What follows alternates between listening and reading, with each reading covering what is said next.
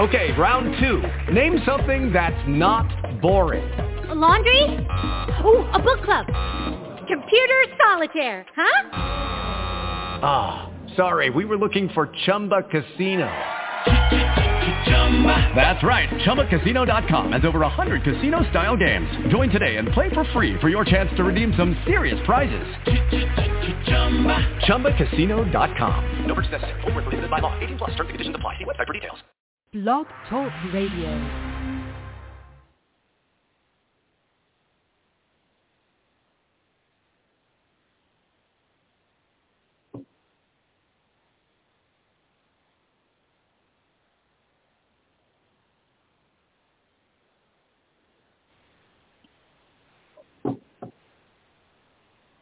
Adopt US Kids presents What to Expect When You're Expecting a Teenager, Learning the Lingo. GOAT, G-O-A-T, acronym, stands for Greatest of All Time, as in spaghetti sandwiches for dinner. They're my fave. Dad, you're the GOAT. You don't have to speak teen to be a perfect parent. Thousands of teens in foster care will love you just the same. Visit adoptuskids.org. Brought to you by the U.S. Department of Health and Human Services, Adopt U.S. Kids, and the Ad Council. Good morning, and welcome to the second half of Saturday Mornings with Joy Keys. I'm your host, Joy Keys. I want to thank you so much for tuning in. I just got off the phone with author C.J. Farley. We discussed his book, 0 O'Clock. I'm going to be giving away some copies, so you want to follow me on social media, either on Twitter, on Facebook, on Instagram, to see how you can win a copy of his book. And also, there's other giveaways on there, so if you check my social media and scan back, you still might have a chance to win some other giveaways that I have posted online. You can check the show out on Spotify, Stitcher, iTunes, iHeartRadio, Amazon Music, as well as here at Blog Talk Radio. This morning we're going to be talking about breast cancer awareness. I have a special guest, Natasha Coleman. She's the Senior Director of Cancer Control Strategic Partnerships for the American Cancer Society of the Northeast region. I think this is her on the line. Let's see here. Good morning. Good morning. Hi, how are you? Hi, Natasha. Thank you so much for calling in. No, thank you for having us. We are excited to talk a little bit more now that it's National Breast Cancer Awareness Month. This is great. Yes, I was mentioning in several of my posts that men and women can get breast cancer. A lot of times I think it's just thought of as women. Do you know the percentage of men that get breast cancer every year or in general in the United States? It's low, but yes, men and women can get breast cancer because men and women both have breast tissue. But of course, women are, their risk factor is higher because of our hormones and the way, we are made up. For women are higher. For men, it's about 1% of men could be at risk for breast cancer, so probably 1 out of 100 men could get breast cancer. But we do have men who are breast cancer survivors, so that is correct. Now, when I was growing up, or even now, we talk about monthly breast self-exams. What does that entail, and why is that so important? For the American Cancer Society, what we encourage our women to do is be more aware of their bodies. So any changes, anything that they're seeing, any symptoms, especially when it comes to their breast health, to really make their physician aware of any changes. We really do promote our women to really speak to their physician about doing a clinical breast exam, and that's when an actual healthcare provider will do the exam. And typically it's done during your annual physical or when you go in for your annual gynecological visit for your pap smear and other things like that. So typically what we do is we really talk to women about really recognizing any changes with their breasts and really talking to their doctor about doing a clinical breast exam. Now, I know that some people are afraid of getting a mammogram.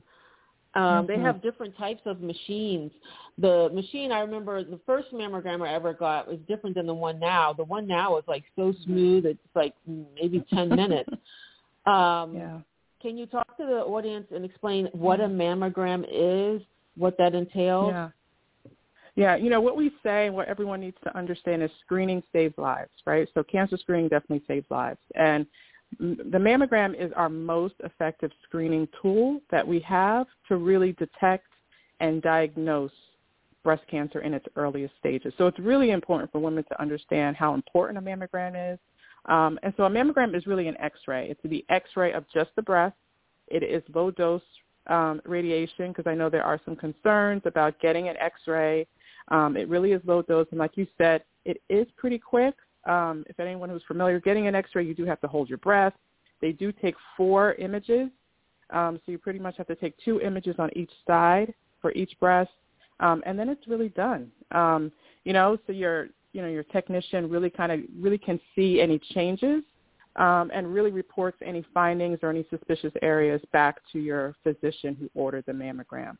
And it's really important for women to understand that it's important to do yearly mammograms every single year, because what the technician really does is compare your mammogram film from the previous year. So it's really it's really important for the physician and the technician to really see if there's any changes over the course of the year, especially for those women who may be at risk. Yeah, so that's important. And I just want to say, in terms of the actual act, it's like your breast is being put between 2 plates and it gets squished. Mm-hmm. But it's like a short time. It's like she said, you hold your breath. Short. It's like probably like 60 seconds or something. And then they move on and they get another angle. So I said, the whole thing takes not more than 10 minutes to just get something that could save your lives. Now, are there other ways? Are there like ultrasounds that people use sometimes for breast? Is that something that's used? They are used. It's really used for, I would say, diagnostic, which means if they see a suspicious area on your mammogram, you may be asked to get an ultrasound. And an ultrasound is kind of the wand with the gel on top of the skin of the breast, and they're really looking inside the breast. So that typically doesn't happen on the same day. Typically that's really done as a diagnostic, where they're really trying to look at your breast tissue more closely. Mm-hmm. And they want to see if there's any suspicious areas that they saw in the film, that it's like a second line, and it could come back normal, right? So just because you may be asked to do an ultrasound after your mammogram doesn't mean it's cancer. You just want to make sure. I think the doctors and the physicians, they just want to make sure. It's really around being safe. What are some symptoms that you might see on your breast or around in your body that might say, this might be cancer? I don't want to scare people, but just can you talk to them about some symptoms that might be happening? And, when we talked to most of our survivors, a lot of them said they had no symptoms at all. So that's why it's so important to get a mammogram. But there are certain types of breast cancer. There's one called the inflammatory breast cancer. And that's where women have said that they've seen a rash or inflammation on their breast, on the skin. So on the outside, you can physically, your skin kind of changes to like the texture of an orange, like the skin of an orange. Yeah. There might be some pain or swelling, or there may be discharge, right? And you may not be breastfeeding or a lactating mom, right? But that's really for specific, what we've seen for that inflammatory breast cancer. But typically most women, they don't see any, no symptoms at all. There are some women, going back to your first question, who may feel a lump. I think that's what most of the stories are about. You're in the shower, you're putting lotion on, you're getting dressed, and you may feel a lump either under your arms or around your breast. That typically is one of the signs where you really want to talk to your doctor, especially if you haven't had a mammogram. And if you're under the age of 40, you really want to make sure that those are some of the symptoms you want to talk to your doctor about. What is the triple negative breast cancer? Can you talk to the audience about what that is? Yeah, so that's just another type of breast cancer. So it really looks at the cells, and it depends on. There's different forms of breast cancer and how it's made up in the tissue. And so what you have to understand is that once there's any suspicious areas, and you go through the mammogram, you go through the ultrasound, they will do a biopsy. And the biopsy is actually taking tissue cells with a needle, and a pathologist is really looking at that. Based on those cells and what they see, that's how they can diagnose what type of breast cancer it is. So triple negative is also one of those breast cancer types. Inflammatory breast cancer is one. There's ductal carcinoma, which is another form of breast cancer. But those are really detected and diagnosed through your tissue samples.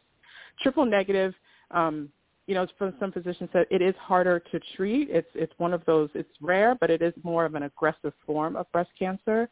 But that doesn't mean if you are diagnosed with triple negative, meaning you won't survive. That doesn't mean that at all. It means that, of course, your course of treatment may be more aggressive, meaning you may need more rounds of chemotherapy or radiation or something like that. But that's something that the patient would really discuss with their physician and their oncology team. Now, in terms of risk factors and ethnicity, African American, Asian women, Caucasian women, who is at risk for getting breast cancer? Yeah. So, the American Cancer Society says all women are at risk, right? Because we all have breast tissue for breast cancer. So we all have breast tissue, I should say. So we're all at risk for breast cancer. What we say also is that the older your age is one of those higher factors for getting breast cancer. So that's why the American Cancer Society screening guidelines for breast cancer is over the age of 40. All women should be getting a mammogram because the older you get, you are losing that estrogen. There's different things that are happening within our body. It puts us at a higher risk factor. The other risk factor you have to see is our genetics, right? So if you have breast cancer in your family, if it runs in your family, when we say that, we mean first-degree relatives. So most likely it's your mother's sister, your aunt, or your own sister, and sometimes your grandmother, right? So those are some things, and looking at your father's side as well, too, like your father's mom or her sister, that puts you in that first-degree relative high-risk factor. Now, when you look at race and ethnicity, you look at the data, white women actually have a higher incidence rate, which means white women are diagnosed at a higher rate than black women or Asian women. But the things to be clear on is that black women, unfortunately, have a higher mortality rate. And what that means is once the diagnosis is coming in for our black women, they are seeing it at a later stage. And so, and staging meaning that, the earlier you find breast cancer is typically at that stage 1. It could even be at stage 0. That means they found it very early, it's very treatable, and your survival rates are higher. If you are seeing a stage closer to stage 4, that's where the staging is a little higher. And, of course, the treatment options are definitely more aggressive because the chances of the breast cancer spreading, you might hear people say metastatic breast cancer, and that means the breast cancer has spread to other organs other than your breast, right? So that's what we see for our black women and our Latino women. We have to be very careful. We have to make sure that all women are understanding the importance of screening because we want to get screening early. So white women are diagnosed more, but they're finding it earlier in white women. Black women are getting diagnosed at a later stage, and that's why the death rate is higher. Yeah. I mean, are black women not going to get yearly checkups based on statistics? Is that what's happening? Yeah, that's what we're seeing. Yeah, that's typically what we're seeing. At the American Cancer Society, we work through our partners at the health systems, at the hospitals, at your primary care and your community health centers to really talk through the importance of getting to the women who are missed their screening rates, who are really not going to the doctor on a regular basis, because it's really, really important for that. Why do they say, do you have any information about why they say they're not going to get their screenings? What we've heard is fear is a big factor, right? So if I don't know, then I don't, because what we're here, especially in our community, is that it's never been talked about, right? So traditionally, if our grandmother was diagnosed with breast cancer 20, 25 years ago, it wasn't talked about in our family. It was a secret, right? And so you just knew of someone. And then the other thing is that they didn't survive. And so that's why it was even a bigger secret. So they didn't want to talk about it. Then they felt like cancer was a death sentence. So if they avoid the mammogram, then they can avoid the diagnosis. So that's what we're really trying to do is really raise the awareness of breast cancer screening, especially in the Black and the Latino communities, that we can't ignore it. They have to take their health as a priority, and screening definitely saves lives. You get screened. If they find it, it's pretty much caught early, and you're able to survive from breast cancer. So we have, of course, there's millions of breast cancer survivors that are out there, and a lot of them are Black and Latino, right? So we really do want to make sure our survivors speak about it, talk to their family members about their survivorship journey, because it's really important, especially if they have a daughter or if they have nieces, because their risk factors are higher. So it's really important just to kind of overcome that fear around the disease. Now, when you talk about the treatments, a lot of times we see people, they lose their hair, they're wearing scarves. Does everyone lose their hair? How long would I be in treatment? And even after I get the chemo, is there medicines that I still have to take? It depends. Everyone is different. So everyone's genetic makeup is different. So your treatment diagnosis or your treatment plan will look different than mine, right, if we were diagnosed. And so typically what the oncologist does is it's really a patient-centered treatment plan, which means we look at they look at your genetic makeup, they look at the type of cells and the breast cancer cells, and they really come up with what's called a treatment plan.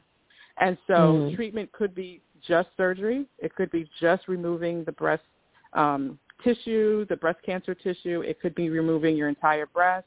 So it could be just a lumpectomy, which is just the breast cancer cells, or it could be the full breast, which is a mastectomy. And that looks different for most people, depending on what their tissue makeup look like, right? And then the after treatment, after surgery, also looks different. So depending on the staging, it could be more aggressive where they need more rounds of chemotherapy, which means some women need to go every week for chemotherapy, and that really is it's an IV drug, or it could be an oral medication where they don't need to go into an infusion center and get hooked. Most people see it. They understand what chemo sometimes is based on television and things like that.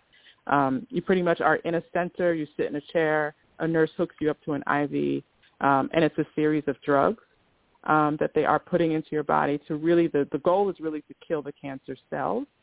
Unfortunately, there are side effects, right? So there's always side effects with drugs and medication. So it's important. One of those side effects, like you said, it could be hair loss. But it doesn't happen for everyone. Some women say they never lost their hair. Some women said they did. And some women said after they finished their chemotherapy treatment, their hair came back, like a baby, right? It's like you're starting over. Yes. And their texture is different, especially for the Black women. Their texture is different. And so they have to kind of get used to that. It's like their new normal, right? And so some women are more comfortable being bald, not wearing wigs. Others, they want to wear wigs or the turban. So it's everyone's individual purpose and everyone's individual choices. Radiation is another. Go ahead.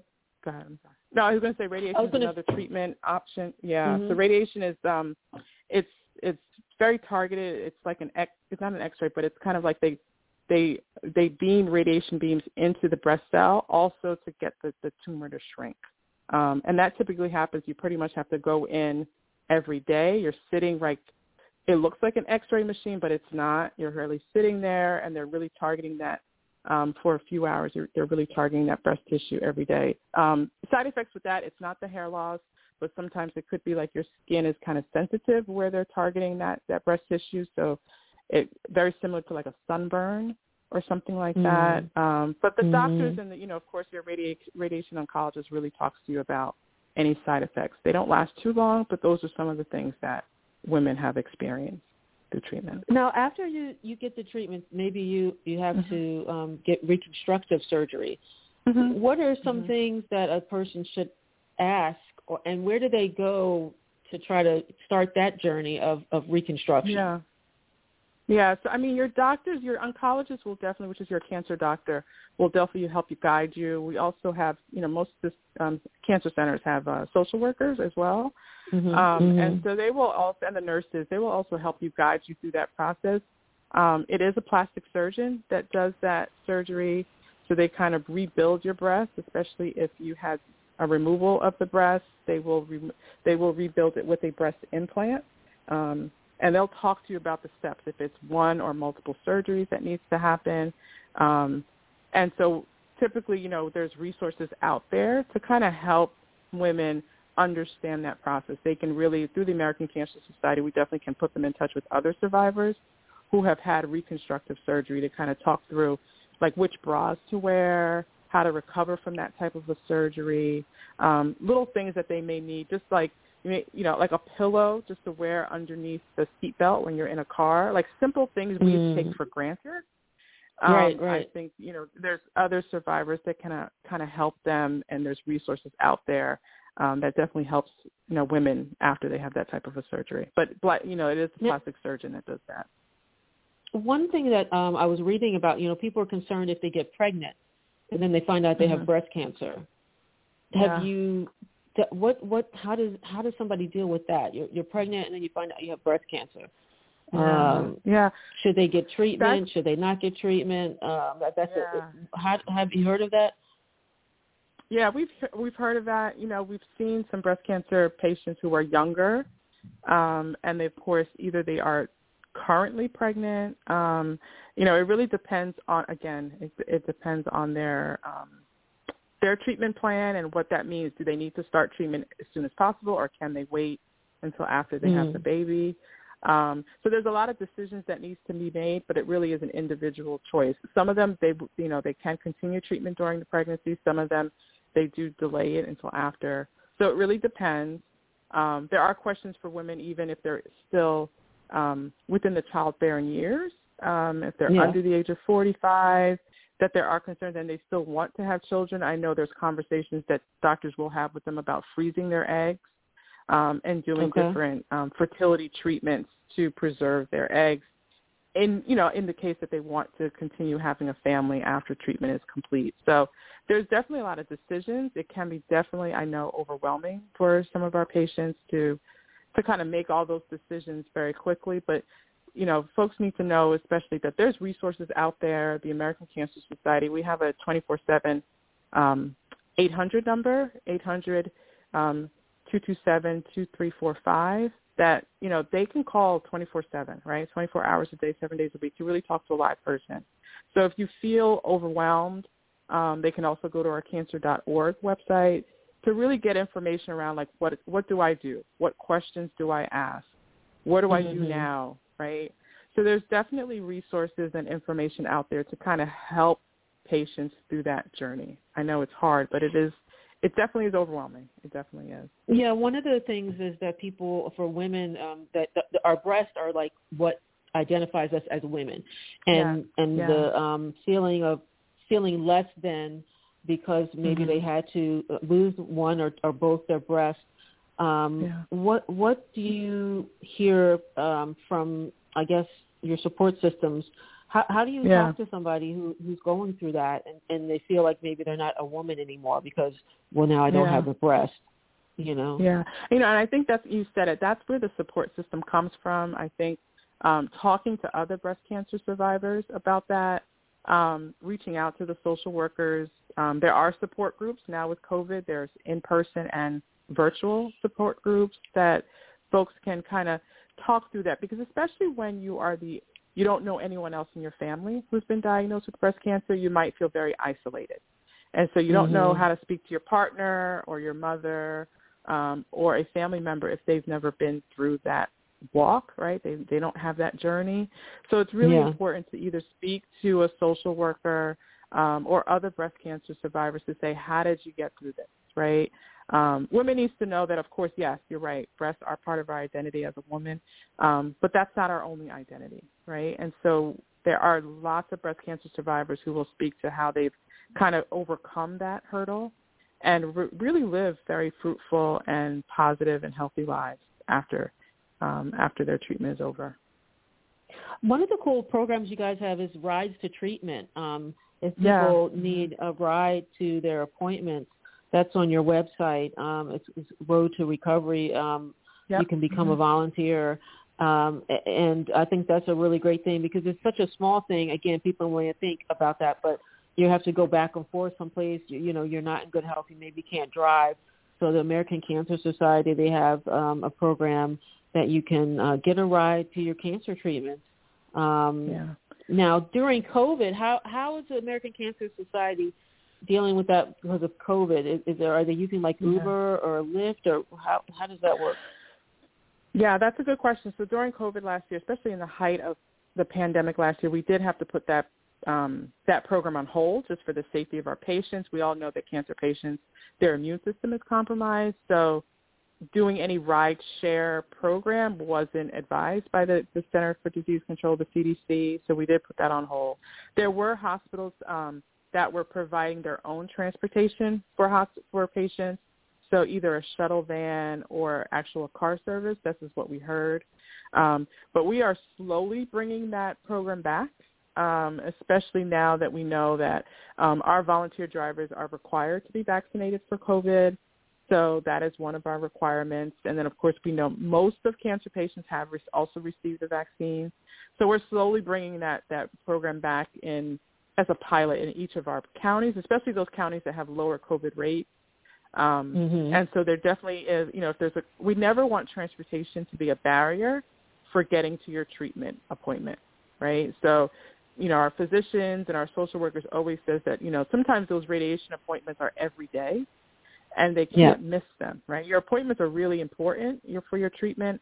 And so if you don't have a ride, if you don't know how to get there, we don't want to make that a barrier. So we definitely work directly with the social work staff to say, what can we do? In absence of our Road to Recovery program, can you provide a shuttle? Can you provide car service, right? And then we're slowly bringing that program back as well, too, now. So it definitely has been, of course, a challenge because of the pandemic, but we're definitely looking to bring that program back slowly. I also saw a program about lodging. People may need a place to stay when they're getting treatment. Can you talk about that? Is that still happening? Can people sign up? Where do they do that? Yeah, so it's called Hope Lodge, and it's lodging. It's a free lodging program for our patients and one caregiver. So when you see a Hope Lodge, it looks very similar to like a hotel, but it's a little different because we provide guests actually have access to a full kitchen. They have access to cook. They have access to different programs and services. It's a great opportunity to socialize also with other patients. Typically when we see our Hope Lodges, we have 44 Hope Lodges across the country, and they're typically very close to some of our National Cancer Institute cancer centers, and that means that's where those cancer centers are delivering the real utmost kind of quality care. And so those patients that really seek, most of our patients that seek Hope Lodge either are not breast, it could be breast cancer, but typically are leukemia patients because they need to do very specialized treatment and they can't go back and forth because their immune system is so compromised. So they need to be very close to the cancer center. And most of those cancer centers are in the city. They could be in Philadelphia or New York City. And if you don't live in that area and staying at a hotel in those areas, any of the cities, metropolitan cities, are very expensive, especially if you're not staying for just one night. But some of these treatments are like 6 weeks or 8 weeks. So that's where our Hope Lodges come in because they're mostly in a metropolitan area, and staff really work with the patients to say, how long do you need to be here? Do you have a caregiver like a husband or a mom or a sister that can stay with you? And they get a private room. These are private rooms that they have with their own bathroom and facilities. And so it's a great opportunity for patients not to have lodging as another barrier when they really are seeking some really individualized treatment. Well, Natasha, you have shared a wealth of information today about breast cancer, and I'm hoping that this will help somebody out there.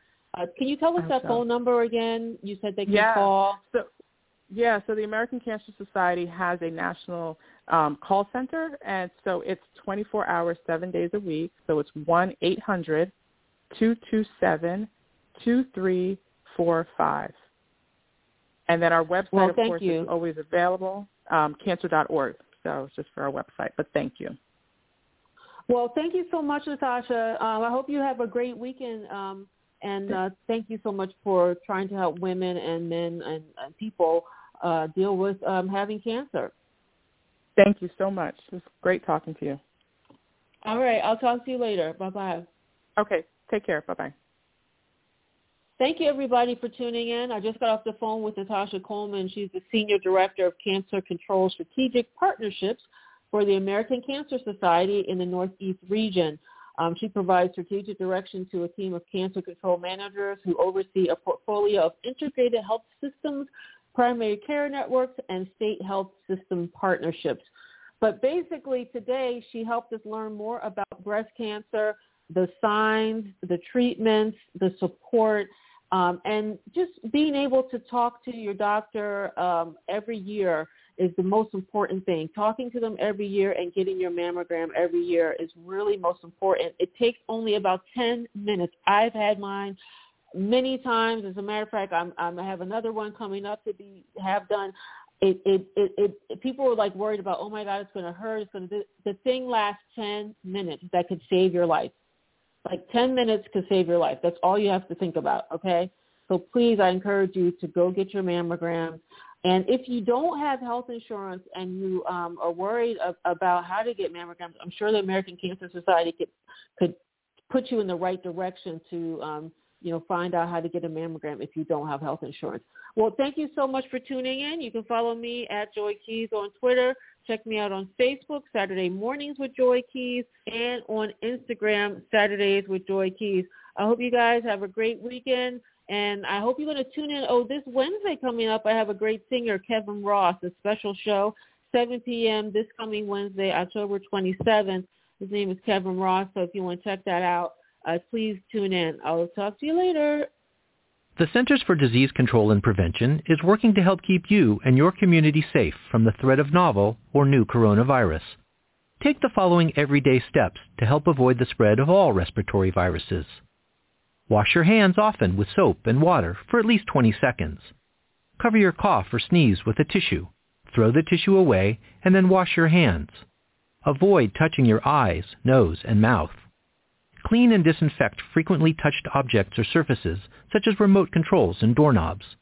Avoid close contact with people who are sick. And stay home if you are sick. Call your healthcare provider if you develop fever, cough, or difficulty breathing.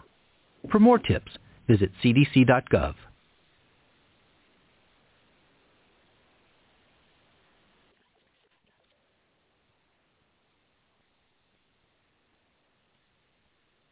Hello, it is Ryan, and I was on a flight the other day playing one of my favorite social spin slot games on ChumbaCasino.com. I looked over at the person sitting next to me, and you know what they were doing? They were also playing Chumba Casino. Coincidence? I think not. Everybody's loving having fun with it. Chumba Casino is home to hundreds of casino-style games that you can play for free anytime, anywhere, even at 30,000 feet. So sign up now at ChumbaCasino.com to claim your free welcome bonus. That's ChumbaCasino.com and live the Chumba life. No purchase necessary. VGW. Void where prohibited by law. See terms and conditions. 18+.